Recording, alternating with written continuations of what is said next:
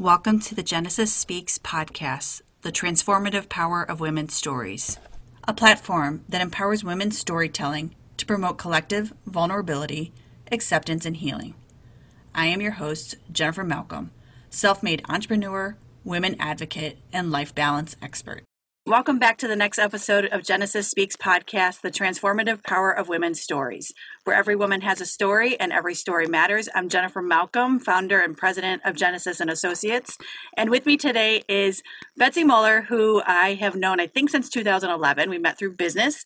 She's been in and around work with me, has been a speaker for me and some of my clients. She's been a part of Genesis Speaks way back in the early inception on the original rendition of it. So I'm excited to have her here today with us. I'm going to read her bio, and then we're going to just jump right into her story. So Betsy is an author, speaker, and leader with a heart for healing and lifting emotions. She's an accredited EFT, International Master Trainer of Emotional Freedom Techniques, interfaith minister, and a certified soul detective. She offers private coaching, professional practitioner training, women's events, and retreats to keep her clients growing, creating, and connecting. Betsy is also the author of the best-selling books Energy Makeover and The Comeback Story, an Energy Makeover Love Story. Welcome, Betsy. I'm so excited to have you here today. I'm excited to be here too. I know I haven't seen your face. I know we follow each other on social and back and forth, and through the pandemic, I haven't seen many people, but you and I haven't had coffee or wine or a walk or any of that for several years, so it's great to see your face. Yeah. So welcome. So we're going to just jump right into the work that you do and the work that you do with women. People will say, what is EFT? So I'd love for you to take some time just to describe the work that you do, the training you've received, the certifications, so that people can understand the beautiful work that you do. So you've been an EFT practitioner for 15 years. What is an EFT practitioner? Okay. EFT stands for Emotional Freedom Techniques, and it is an innovative way to calm the body down. It's actually been called acupuncture for emotions without needles. And really what the science is showing now, there's a lot of clinical studies that didn't exist 15 years ago when I started doing this, but the clinical studies show that tapping, tap, tap, tap on your face and on points on the body, neutralizes the human stress response. What it does is it neutralizes that activity in the brain of fight or flight. It lowers the hormone cortisol, and it calms your body unbelievably well. And when you combine it with words and talking and basic coaching while you are tapping on these points, you can open up an individual to really find their brilliance, to get out of fear and to get into this place of calm clarity where everything goes better. And it's quite incredible. And the other thing I should tell you that I get all excited about, and the research proves too, is that when you use this process in groups, more than two together, it's just like what Jesus said about church too, right, that it amplifies the healing effect. Wow. And I think I always knew this when I got started in my business, because I was always really into doing group stuff and getting people together. But the other thing about it that I'm learning now is it works really well on Zoom. It works better than I ever imagined. And I struggled a lot lately. Like, can I really do this on Zoom? Oh, yes. Wow. And I get goosebumps just talking about it right now, because that, I think, makes me grateful for a pandemic in spite of how yucky this been for all of us, right?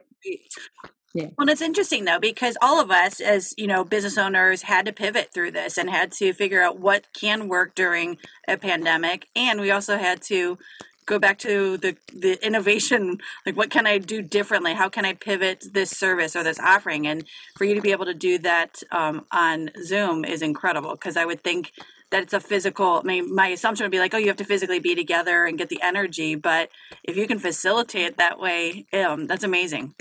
Yeah. I am in awe because the last 2 years, I'm seeing so much more about tapping, about breath therapy, about all of this stuff. It's becoming more and more normal, I'm going to say, or more and more prevalent. But you've been in this work a long time. So you were really a forerunner when people weren't doing it, when people didn't understand that. How did that feel? Because Sometimes I think people used to say like, oh, she's a little wacky or a little woo-woo or a little out there. But like the science and all of us are catching up to where you've been. But how is that for you navigating that? So I think for me personally, I was a very grounded, solid business person before I got into this. I have a chemistry degree, a master's in business. I had been in a lot of pretty responsible business roles, and people who knew me knew I didn't just like fly off the handle into weird stuff. The thing is, I've always been open minded too. When I tried this the first time in 2001, I was blown away because I'd always been really highly stressed because of all the things I was doing. I was a working mother and I had really demanding corporate jobs. And when I found EFT, I just like, I'm like, what was that? Yeah. And there was no science behind it. And the scientist in me was like very frustrated, like, well, there's got to be science. Somebody's got to study this. This is doing something. What's going on? And, I think it just took my inner strength said, you know what, this is the right thing to do. I'm going to totally change careers. I put all my previous experience off to the side and decided to become an expert at a new thing at age 47. That's amazing. And, I even look back, I was like, how did you know to do that? But it felt so right. And it wasn't like that change didn't happen because of any crisis in my life. I was totally happy. Everything was going fine. My marriage, my kids. Yeah, I was busy. I was working. I was sometimes stressed, but there was nothing that said, oh, you have to totally rewrite your life. And yet, when they came into my life, I'm like, I think I have to do this. And I even quit a job without being sure what I was going to do with it. That's how.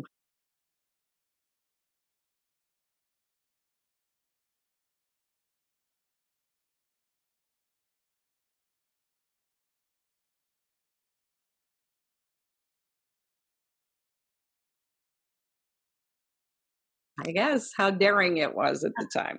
Well, I think it's fun because, for me, like this Genesis Speaks was a second career for me. My background was athletic training, pre-physical therapy. I was a high school science teacher. And then through divorce, I basically got that, I felt the whispering of who do you want to be when you grow up? And I was like, I don't know if I want that schedule or that life. And so mine had like a pivot, like mine had a pause to like, all right, well, you can reposition yourself, which I did. But for you, you took a real leap of faith of, hey, I do have a career. I have a chemistry degree. I have a solid business career. And you really just took that leap of faith into something unknown, and your curiosity toward that and your desire to learn more about it and become an expert in it is really admirable. So that's pretty cool. Really cool. So your original plans, though, I know you ended up being a chemistry teacher, but I have it in my notes here. You wanted to be a doctor? Well, I was always really good in school. I got the straight A's. I was an honor student, and when you're good at everything, even chemistry and physics, they're like, well, you should just, major in that because you're good at it. And so, that's my dad really wanted me to be a doctor. I'm like, okay. So I went to college. I was really good at chemistry. And the longer I was there, I was like, I just can't go into this medical stuff because all I could see was blood and drugs. And those two things were not my thing. On the other hand, I did take business classes in college and I loved it. I took sociology. I mean, I was a liberal arts major, so I exposed myself to a lot of things. And I always loved the arts. And so I thought, well, I'll use this chemistry degree. I'll go into sales or something. But I ended up being a research chemist for a while when I got out of school. That wasn't really what I thought I was going to do, but it gave me an in to get my MBA. And then, I did all these like corporate business kind of jobs. The thing is, when I look back, what really drove everything, I think, toward where we are right now is I always had this love of fitness and health. Mm-hmm. I was really a health nut my whole life because I understood that you couldn't get much done unless you were really healthy. And I loved working out. I was a student athlete. I ran track and, I continued doing track and running and, aerobics and things like that, even when I got out of college, because it kept me in balance. Maybe life balance was really, that's again, a theme of my whole life. How do you have a successful life and make it all work without like getting sick. And because I saw people dropping around me in the corporate world. And so I think that's what really was the driving force that brought me from that woman who studied chemistry and thought she was going to be a doctor to where I am today, because it's the same thing. And I would say for any woman who's wondering, am I doing the right thing? Take a step back and say, what do you really love to read about? Right. Like which part of the paper or which part of articles or which part of, what kind of podcasts are you listening to? Like what gets your attention? Right. Because that's always gotten my attention. It still does. I love reading about health and actually advice columns. I always loved advice columns. And now here I am coaching people and helping them through their deepest, darkest, horrible secrets. And comes natural. Yeah, and I love that, because what you're saying is there's going to be an affinity towards something. It doesn't mean that, hey, I like advice columns, doesn't mean you're going to go write an advice column, but you're using the same types of skills in coaching to facilitate, to help, to groom. And I wanted to go back on your chemistry and your journey in college, because now I have 2 college-age children, and my daughter's, I know this is not going to be released today, but today my daughter turned 18, so I have 2 adult children now. And the mystery of, like, you think you're going into college for one thing. She wants to be an equine vet, and I said, you know what, you're going to get exposed to so many new things that you've never experienced before, and just be open. Like, if you want to be a horse vet, go for it. The world, the world's yours to do, but also don't get bogged down. Like, be open to what other things you gravitate toward. And she hates oil chemistry, though. Organic chemistry is killing her. I don't think I really liked it. No, you were just good at it. But I was good. I could get A's in it. So, but that's not the reason to do it. No. There are I was good at everything. That's always been kind of my curse, because I've got to boil it down to, okay, you're good at it. Right. But people take advantage of you being good at things. Right. And what comes easily for you that you enjoy, that's never working. That's just like having fun your whole life. And what I'm doing now does not feel like work very often. Awesome. No, hardly ever. That's incredible. Technology sometimes gets to me. That's okay. Technology still gets to all of us, I think, at some point, especially with the overload with the pandemic and everyone's doing online.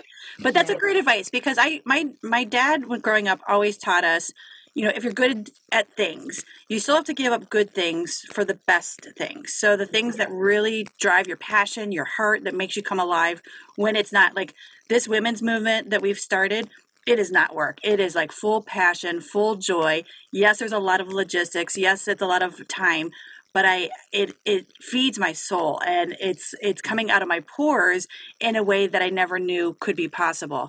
And yes, it's work, but it doesn't feel like work. So I want to make that point to our listeners, to make sure that if you're not passionate about it, maybe there's something that you can step into to fulfill that passion within your heart.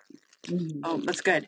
So we're going to go fast forward a few years ago, because I was sharing with Betsy before we started recording. I am 85% way through her latest book, but you went through a real traumatic experience and really pivoted for a long season, your life and your family's lives. So would you like to share a little bit about that story? Okay. It was a hard year. It was already a hard year for me. 2017, I had to have ankle surgery that year. And so you read about it in my book.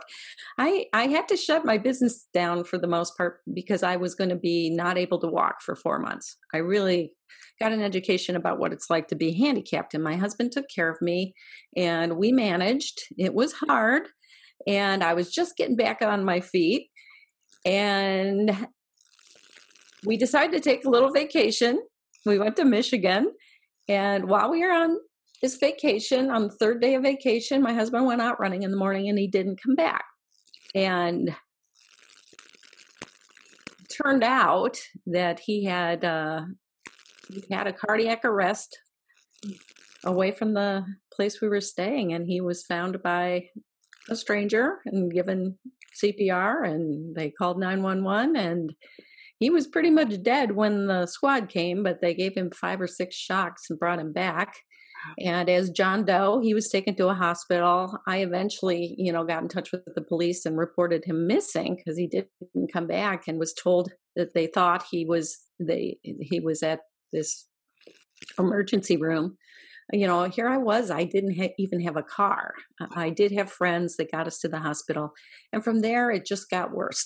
It was probably one of the most traumatic days of my entire life. I'd always worked with trauma through my clients, but I had never had this big T thing where your whole body just goes really like it's shock. I felt physical shock. By the time I got to the hospital, and I was able to see my husband, and there was blood, and he was intubated, and then I was told that he had no brain activity by the doctor. But then the doctor said, well, we'll put him into a coma and see what happens. But that day was a lot of stuff all at once that hit me, and it was horrible. And soon I realized that when somebody's in ICU, it's weeks before you can even think about moving that person. So I had to shut everything down in my business. I had to rally help to keep things going back at home. We had pets back at home and lawn that needed cutting, and somehow get my kids there with us and make a lot of decisions on behalf of a very, very sick guy who was close to death. So there's a definition of trauma that I give all my clients and my students. I use the letters acronym UDIN, UDIN. U is for unexpected. D is for drama or death. I is for isolation, feeling alone, and N stands for no plan.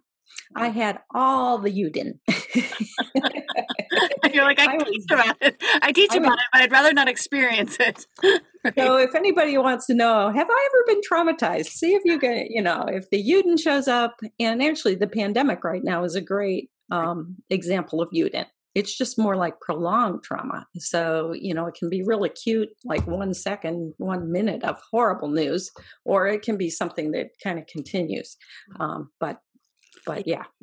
And that's good to, as you're talking about the UDIN and the pandemic, because I know that is on the forefront of all of our listeners, that it's their day-to-day reality, and so many things that are planned, weddings that have been planned, anniversary parties that have been planned, dreams that have been planned, trips that have been planned, vacations, and to have that just taken away, or hurry up and stop, and I know through our circle of friends and family that the added layer of stress and homeschooling and 2-income families, and now you don't know what to do with little ones around and having to teach, like that is trauma. And and you are the first person I've heard use that word about the pandemic, and I think it's really useful to say, like, this is something that we're grieving, we're struggling, we're use the UDIN to say that. So that's really powerful. Yeah. So back in Michigan. Well, I guess, it was soon very evident that it was a long haul experience. Right. But I guess I give myself credit, and the book shares a day by day of what happened. As you know, you read the book. As upset as I was that first day, I did come back to what I know always works. I used emotional freedom techniques. I prayed. Yeah. I got outdoors and took walks whenever I had a chance. I connected to myself through writing and also sharing on social media, sharing the story so that I could ask for prayers from people. Right. What I found day after day, if I did that, if I showed up and walked in my faith and took care of myself to do my job of calming my body down, I could be peaceful. I think back to those days. I mean, there was a lot of crap swirling around me, but I was in the eye of the hurricane, which is the present moment. Yeah. calm in my body. I could watch it swirling around. It was almost as if I was observing myself sometimes. But, like people even say to me now, they're like, you were so calm. You were so articulate. You told the doctor exactly what you need. You asked for what you needed. I mean, but I guess it was almost like I followed my own advice, and I had lots of great support would just show up. Right. Which again, when you're calm, when you get clear, I think you can attract what you need. Right. And that's a lesson about manifesting, about making life, I guess, aligning yourself with what life is and being okay with it. Right. Just calm down. I'm like, I kept telling myself every day, I get mad at God every day. So I pray, of course. So I'd go outside somewhere and I'd do my little tapping routine, and then I'd have a talk with God. And some days I was pissed. I would cry and I would yell and I would tap while I'm praying. Yeah. And then this calm would come in, and I'm like, oh, okay. So this is the plan. Yeah. Help me. Yeah. So, I guess it was really interesting. It was magical, because then I'd ask for things. I'm like, well, if we could do this, that would be really nice. And then I'd kind of say, okay, God, you know what you're doing. I'll get out of the way. Just take care of us. And I would get on with my day, and it would be pretty good until some doctor said some horrible thing to me. And then I'd go yell at God again for a while. Yeah. But that's real. And I think that was a part of the book that I really appreciated, because you didn't sugarcoat in the book your emotions. You didn't sugarcoat in the book the struggles physically, mentally that George was going through, how it was to be a caregiver to your husband, and the fears that you face. Like you didn't sugarcoat it. And I really appreciated the rawness of it and the realness of, you're scared. You're really scared, and you're reaching out to your community. You're reaching out to your son and daughter. You're reaching out to people to support. But, there's an added layer of stress when you're, I don't know how many hours away you were from home, but you're out of state. Like, you're not even sleeping in your own bed. You're not having the community around you, where you can do that. And it was very admirable the way that you were very just raw and real in your sharing of your story. Yeah. Well, thanks. And, even when everything calmed down, and I guess I should say, for those that haven't read the book, my husband made a miraculous recovery. Yeah. He even went back to coaching the Strongsville lacrosse team, and he drives and he does everything. He still does stupid husband things. Don't they all? but he came back to me in spite of all the odds that said we were, he was like an infant in a diaper for a long time. And that was really hard to see. But there was always this, I always had a sense he was coming back, even when the doctors didn't see it. I could see gradual things every day. It was very curious how it all played out. And just the trauma of the experience. And when I was reading your book, I am not going to remotely say my situation is like yours, but Chad, my husband, came in from outdoors several weeks ago, probably about a month ago now, and we had been outside with a neighbor, and he was talking to me, and he just did this trust fall in our kitchen. And I was what? And so I thought he was joking. I went over, I was like, no, he totally passed out. And so then he got up, and then he stumbled. He went around the table and he stumbled again. He hit his face on the ground. Oh, no. And we called 911. And then I'm reading your book going, okay. But he was immediately awake both times, coherence, cognizant, responsive, knew his date. But it's scary. That was George had that happen a couple times, didn't diagnose anything, and I still wonder. I mean, yeah, and I am on him all the time of, how are you doing? Are you hydrated? And he's been incident free since. He hasn't even had a trigger. But the preliminary part of your book, I was like, this is hitting too close to home, and I'll probably hate that I'm even talking about it on the podcast. But it is it's traumatic, and I was so scared in that moment. So I can't imagine walking into a hospital room, seeing your best friend, your husband, your lover, they're intubated and in a coma that you can't even correspond or talk, or, you can touch them and you can you can send him your messages. I remember you were telling him, Right. talking to him. Telepathically talk. Exactly. I mean, so many weeks and weeks that we, no texts and no phone calls, and that, like, just hearing their voice, but they're still there, that was hard because he was like my best friend. He still is. Right. That's who Absolutely. I talk to. Exactly. Well, and that's the thing, like, we take for granted. Like, Chad goes to BW to teach, and, he texts me when he gets there. He texts me when he's done. We text throughout the day, like, we're not together. And just that piece that it's almost like you're grieving and going through a death because you're not getting the communication, yet you're physically alive. Yeah. So that had to have been like this roller coaster of emotions that. Yeah. And living a single life for 3 or 4 months for us too, because George was institutionalized for a long time. So, I came home to an empty house, an empty bed. Wow. And that was, and then going back and forth to the rehab facilities every day. It hurt me, it hurt my business. It stopped my business. But, he was my priority. And even when he got better, I had this driving need to get the book done. I thought, you know what? Other people need to know how to get through a rough thing. And also, I think brain injury being so unusual and so weird. Like I had read a book about somebody who recovered from a brain injury, a wife's book, and that had helped me so much. And I thought, we need more books about people getting over brain injury for the sake of those that are going to be walking this path in the future, because the medical community is very negative, and you gotta have faith. You gotta have something to at least give you the possibility and the hope. And so, like, your book and the book that you were able to read, it's that light in the darkness. It's something that's like, I'm going to the power of a testimony. I'm going to attach to a positive outcome for, whoever that reader of your book will be walking through that, and to bring hope. And I love that piece that your book is going to be a beacon of hope for people that are walking through the traumatic brain injuries too. So,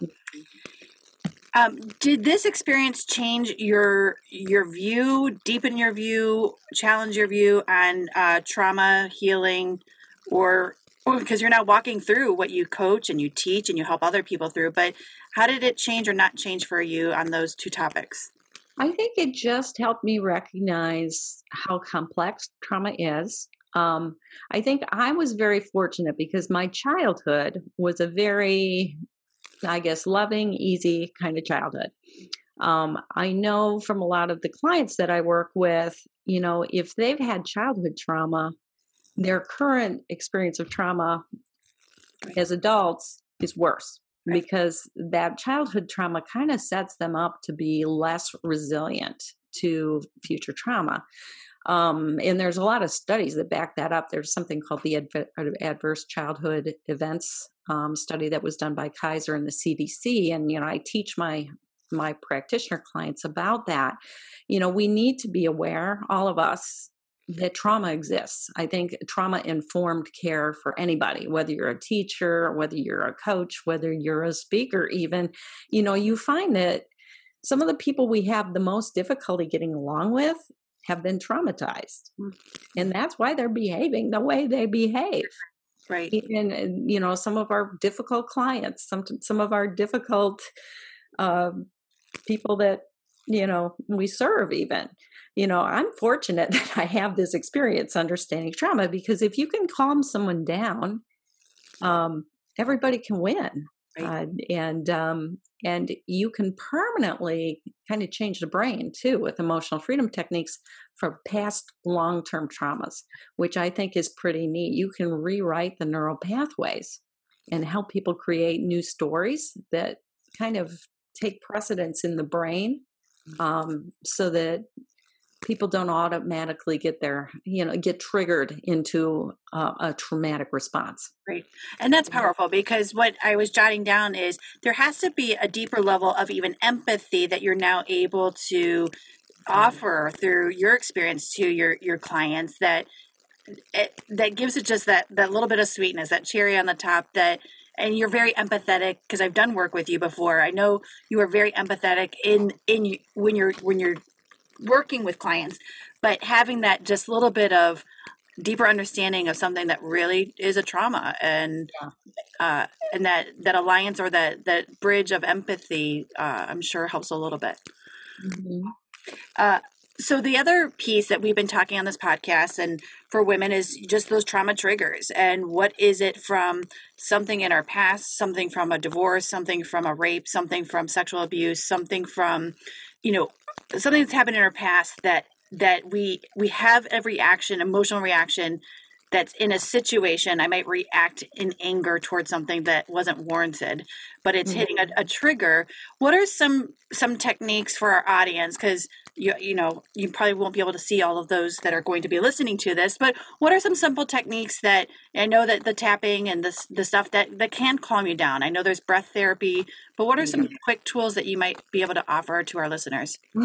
Quick tools. So getting grounded is a principle I would say that everybody needs to understand at some basic level. To me, it can be as simple as sitting in your chair, sitting tall with your feet flat on the ground, and take a moment to take a nice deep breath in through your nose. And then you exhale, a nice long exhale. I use it like I'm blowing out a candle. You exhale to make that exhale extra long. And sometimes if you exhale as you close your eyes and feel yourself sink down into your heart. So imagine that there's a little ball of energy up here in your head, which there usually is, and making it come down. But, really feeling yourself sink down. You think of your heart as your center. And even sometimes it helps just to knock on your heart to remind yourself that this is where your brilliance and your intelligence really lives there, not up in your head. So closing the eyes sometimes can be helpful to get that energy down into the heart. So I call it the straw breath, or the blowing out the candle breath. That's a really good one. Grounding is a principle. You can ground by touching your dog or cat too, or looking out the window at a tree. It's a reminder to be present, and that you're a present being on planet Earth, that instead of getting into the past or the future, you get yourself in the present moment. Tapping the points, I'm thinking about, is there a point that I would have someone tap on if I could teach one point? Oftentimes I have people put a hand on their heart and they tap this point between the knuckles of the ring finger and the little finger. Point is called the gamut point, and it's the energy meridian that controls our fight or flight response. Wow. So it can be a helpful point just to know. Yeah. It's not an EFT point. It's actually an extra kind of intervention point, but it works nicely. I also suggest in today's world, moving, like stretching is really good. Make your shoulders go up and down, like embody. The whole term embodiment, really feel yourself in your body. Get out of your chair, even make your eyes roll around, like just be a physical being, because a lot of this computer stuff these days takes us out of our physical realm a bit, and we need to, get up and walk, get outside in nature. So important. And so I guess those are a couple. I love it. And part of it is like how amazing. And the more and more I'm studying and interviewing different women on the podcast, doing my own work, how much our body can heal itself and how much power is within us. And if you work on just your breath alone, if you get outside, if you stretch, if you are present, if you're grounded, how much of that you can self-heal, or at least position yourself in a better mental space. And it's all free. Breath is free. And I guess my bottom line that I always say is, when you calm down, you will make the very best decisions. And when you calm down, you'll eat healthier. When you calm down, you'll know a yes from a no. That's one of the things I'm always teaching clients. How do you know a yes? What does a yes feel like? Mm-hmm. To know that, it comes from here. It's good. For me, it's like this little line that goes up to my head and back down. That you can even manage your portfolio with this stuff. That's good. It's so good. How do I know? Because I do. You do it, you teach it, you live it. So Yeah. going back to your story with George, because I know faith in your marriage alone and then faith in God are two really core values of yours that you've walked your best friends there.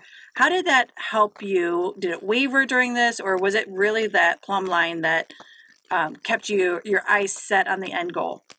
Yeah, there was never any question. I mean, no matter what happened, I was going to love him forever. Yeah. I mean, we always loved each other. We had a really strong marriage. I was thinking we've been together 41 years. Yeah, I know that's most of my life. So till death do us part. And I really think that souls that love each other go beyond death. I mean, it was not a question. No, it's good. I think one of the interesting things though about his whole experience is that we always kind of had our own little circles of friends and where we behaved and where we, it's, I think of the Venn diagram, where two people come together and there's this little area where they merge, and ours was really strong. But, he worked for the Cleveland Browns. He was a high school coach. He had all these athlete friends everywhere, his lacrosse buddies and his football buddies and his players, and this man's world, that I really didn't want anything to do with. Sure. But when he got sick, suddenly I got to meet those people, and they were really cool. They were really cool. And they stepped up to support us and pray for us and buy our book when it came out. And, they were just like, they weren't such big old jocks. They were good people. Yeah. And at the same time, my friends got to know this wonderful, gentle athlete that I was married to, and what a good guy he was. So I think that's one of the blessings that came out of it, because we operated in two very different worlds, and now our worlds had a chance to merge and see one another, And that's a gift, because you shared a few stories in your book of the guy sitting on your surprise for George, and he's sitting on your porch and he's got his cowboy hat on, and and just that you seeing them laugh, you seeing George and his friends hug, you hearing the stories of times that he was away from you, that you said, I used to resent those times. I didn't understand it. I didn't understand his guy world and friends, but how important it was just in community and friendship and giving back to you and George, spending time with you, giving you relief to be able to exercise, get into work, do some stuff. And what a gift that those two worlds really overlapped each other. And now a healthier or a different marriage that you probably never would have known or experienced had this not happened. Yeah, I love finding the gifts in trauma and hurt, because there are gifts that happen. There's good gifts. There's things that we learn through it. We heal through it. We get experiences in it. And that one was a resounding thread throughout your book of the friends that you were able to meet that George had without you previous to this. So as you continue now, you've written your book. George is in full recovery. He's back coaching, and you're able to pivot, back into your work with women, your work with your patients. How is that? The stories that you're able to share without breaking HIPAA or any of that. The work that you do currently, and is it the same that you were doing before, or is it different than the work before George's accident? In some ways it's very similar, because I do see private clients. I've actually teamed up with a local therapist too, to do some groups with women. And I guess, I will say most recently, the words that come out of people's mouths more often are the words anxiety. That comes out. That, I don't diagnose it, but that's what people say they're dealing with. Insomnia. And I think what I'm also hearing is people with complex medical stuff that has an origin with a lot of trauma throughout their life. Whether it started in childhood or medical issues actually becoming long-term emotional trauma because they've been traumatized in the medical system in some way, like a bad diagnosis, an unnecessary surgery, or a complication that's come out of surgery, and a medical team that wasn't very supportive at a time when maybe that person also didn't have other kinds of support. I also see a lot of trauma around divorce and breakups and death. I mean, here I am, I'm in my 60s now. And so a lot of people in my world are losing parents, possibly losing spouses even, and that's part of the reality that I think we all have to get more comfortable with. Death isn't real pleasant to talk about, but we're all going to die. Right.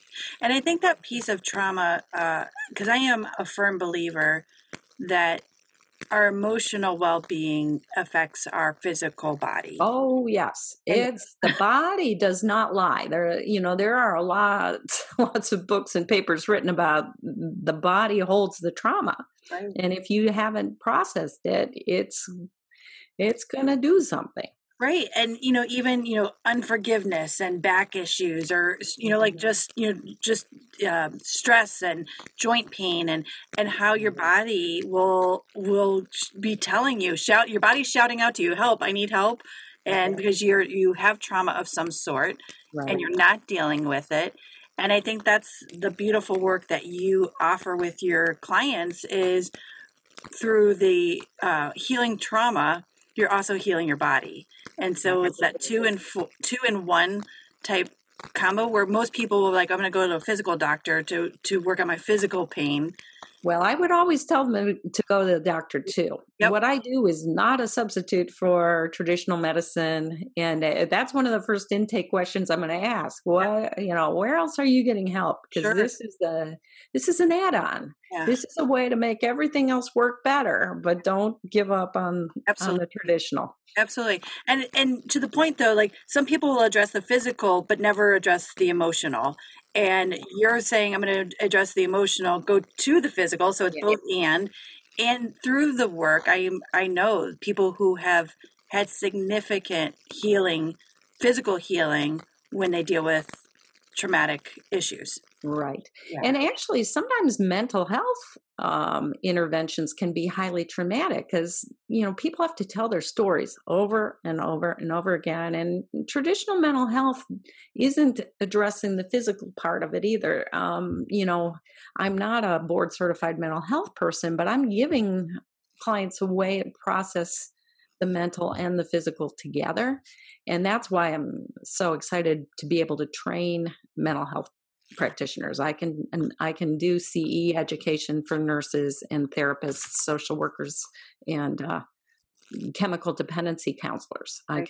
I can give them lots of credits. Yeah. They have to do it anyway. So and they're blown away how well this works. Although it changes the way they practice when people get better faster.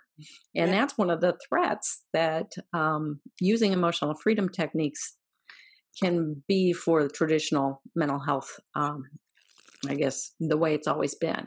Right. Because the data shows people get better faster. Right. They process faster. Yeah. I have a logistical question. When people come to see you, is it usually I'm going to see you once, twice, 3 times, and then, I work through my trauma and I'm done? Or is it kind of I'm going to continue to come to you to continue to process and seal the good work that's going on emotionally? So that's a good question. I've found that the best way for me to help people, where I start every new client, is a 4-session package. Just 4 sessions, once a week for a month. Okay. It gives me a chance to figure out how they're processing things. Also, a lot of times what comes up on the form at the beginning isn't really what's going on, because they've got to trust you to tell you what's really going on. So usually by the 2nd session, we're making some sort of progress. By the 3rd session, we're really making progress. And by the 4th session, they're empowered to do a lot of the work on their own. Those are the kind of clients I'm looking for. I want coachable clients. I don't want mentally ill people. That's not my bailiwick, okay? And then it's about honesty. At the end of 4 sessions, if someone's still, I know that they need help processing some things, that they're making progress, but they're not quite independent yet, I'll be honest with them. Right. I'll say, I think you could benefit from more sessions, but maybe we go every other week now. Maybe we go once a month. And then the other possibility is they're really feeling pretty good, but they want to hang out with other people that do tapping.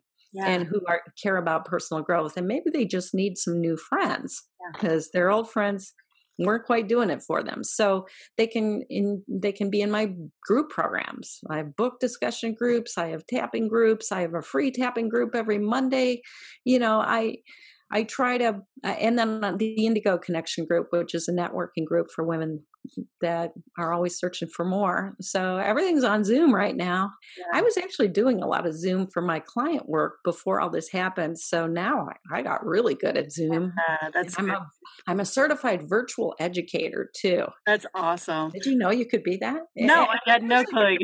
I had no clue. And that's my next question was going to say, because I know that you do retreats with women in the past, pre-pandemic, but you do offsite retreats. You've done around. So what type of woman would gravitate toward that? What are they interested in? What's the focus of that group? Well, usually that woman loves the outdoors. She's a passionate reader. She doesn't have to be any particular religion or belief system, but she's got to be fairly open-minded. And she's just got to be like, I want to have more fun. I'd like to meet some nice people. It's funny because I attract people who are in recovery, so they don't drink at all. Some people drink. I mean, some people are, my circles tend to be between 40 and 70 in age, I would say. Okay. Yep. But I'm starting to get some younger ones coming in, which is really neat to me because my own kids are millennials. They really need what I'm doing, and I think I'm growing in a way that I think I can serve them better than I have been. So, these online tools, they're all about that. And, my recent students were just so good. They're so proficient. I don't have to, the older ladies, they have some trouble sometimes with the Zoom things. Yeah. I like these younger ones. They can come right on. They know what to do. That's awesome. And I think that's fine because you have your fingers in so many different elements to help women, help people. But they can be very niched, so you have your book club, you have your tapping, you have your Indigo Connection, you have these things. But there's a common thread of people who are open, people who want to have fun. Yeah, they value health. They know that life's better when you connect with other people, and that going it alone. A lot of them are highly sensitive, I would say. And that's a quality that can make them miserable, but it can also be a gift when you realize how to utilize it. So as we're going through the pandemic and you're realizing you're seeing some consistent people dealing with anxiety, dealing with insomnia, what are some other ways that maybe a friend, like how could I help a friend? I'm not a practitioner. I'm not going to, help them go through EFT or tapping, but what are some ways that as friends, as women, we can better support each other and really give that community aspect of love, support, unconditional love without walking them through therapy? That's not what we're qualified for, but what are some good tips that you might encourage our listeners to be able to do to their family and friends? Yeah, we were talking about just helping people find out who they are. There's an exercise I'm giving a group this week, and I'll just share it with you because I think it's a brilliant exercise. To go to somebody you trust, a spouse or a best friend, and ask that person, when do you experience me most alive and most filled with joy? Ask them to, when do you experience me? What am I doing when you experience me full of most of who I am? I think sometimes we miss it or we have a sense of what it is. And to have somebody else tell you, it can be such a gift. I know right now, life seems kind of constrained for everybody. So how do we keep living and have the best experience? Well, we got to get out. If we're really feeling down, I say, own the feeling. Go around stomping and swearing and own the feeling, make noise. Right. A lot of times us ladies don't make a noise when something's really bothering us. So use your favorite swear word and just go around the house. Or I was teaching women to just make a sound for that feeling. Yeah. Find a sound for that feeling and go around, make that sound. Yeah, that's And good. now, and once you get it out, I mean, it's about expressing it, and then you can get to that place of starting to reach for where's the gratitude, where are the possibilities. I love journaling. I've always been a big advocate of journaling and writing. Reaching out to somebody else, and even pausing once you get yourself settled down to ask what would be easy for me to do to help somebody else. Good. Make a phone call, reach out to somebody, send somebody a little package. If you're cleaning out your closet, maybe you've got a bunch of things that someone else would like, mail them to them and somebody else. I just sent packages to all my students and they were like so excited that I sent them a package because I couldn't see them. I'm used to schlepping all this stuff to seminars and now I thought, well, I could still go to the post office and mail them something after the seminar. It's not just about us. We got to find a way to be of service, and then we feel good. Right. And I think that's huge, and that's an easy activation, a simple act of kindness, whether that's a card, handwritten card, a gift. I mean, Amazon, it sets it up so easily with care packages and things you can do, personalize the note, but that sense of keeping community and I see you're important to me, you're valuable. And it brings me back to when I was in my hardest times with George too, it seemed like the people that really helped me the most were people that had been through a medical trauma before with their family. They kind of knew what we were going through. And those people would send me gift cards for, takeout or coffee. And they would come and just do nice gestures or offer to take me out at the end of a long day. I think sometimes if you've been through it, you're much better at it. Yeah. Because I also remember being highly disappointed by people that I thought were my good friends who didn't do anything. Wow. I thought, well, what's that about? Yeah. But I guess it's different for everybody. Sure. What are your concerns it's now October? This will probably come out in November on a podcast. What are your concerns for it's going to be getting colder? And so us Ohioans are going to be indoors and it's going to be getting darker sooner. So, I am so grateful that the pandemic happened in the spring and summer where we were still able to take chairs and sit outside and go for walks. But what would be some things to say, people who are already dealing with depression or anxiety or that stuff, it's going to get colder, it's going to get darker. Yeah. There's some advice there?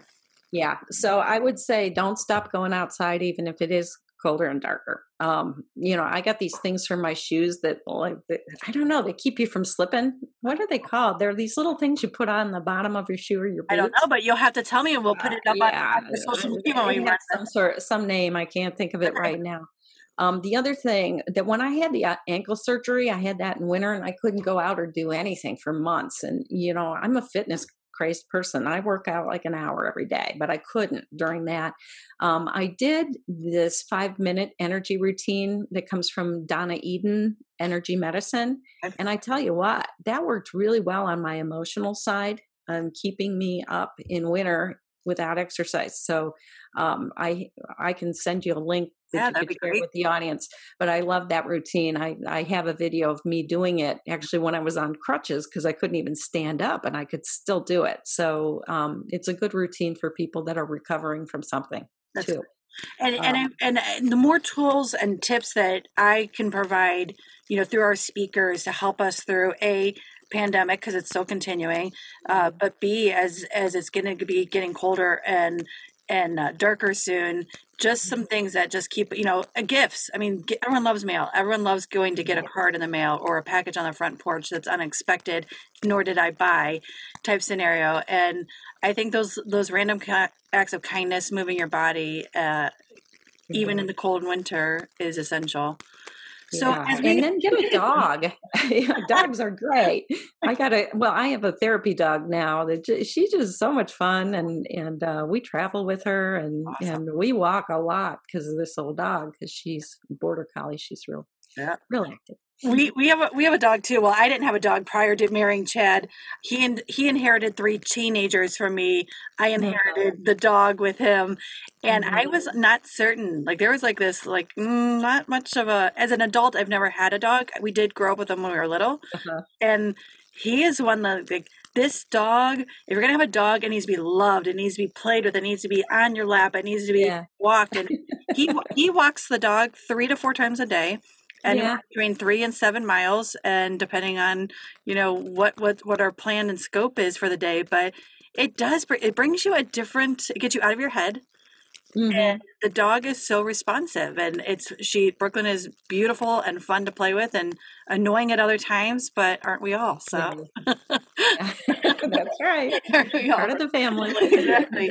So as we finish up this episode, what would be some closing remarks that you really want to impart to our listeners, to women who might be struggling with either trauma, mental health, overcoming a medical trauma, like, as a caregiver?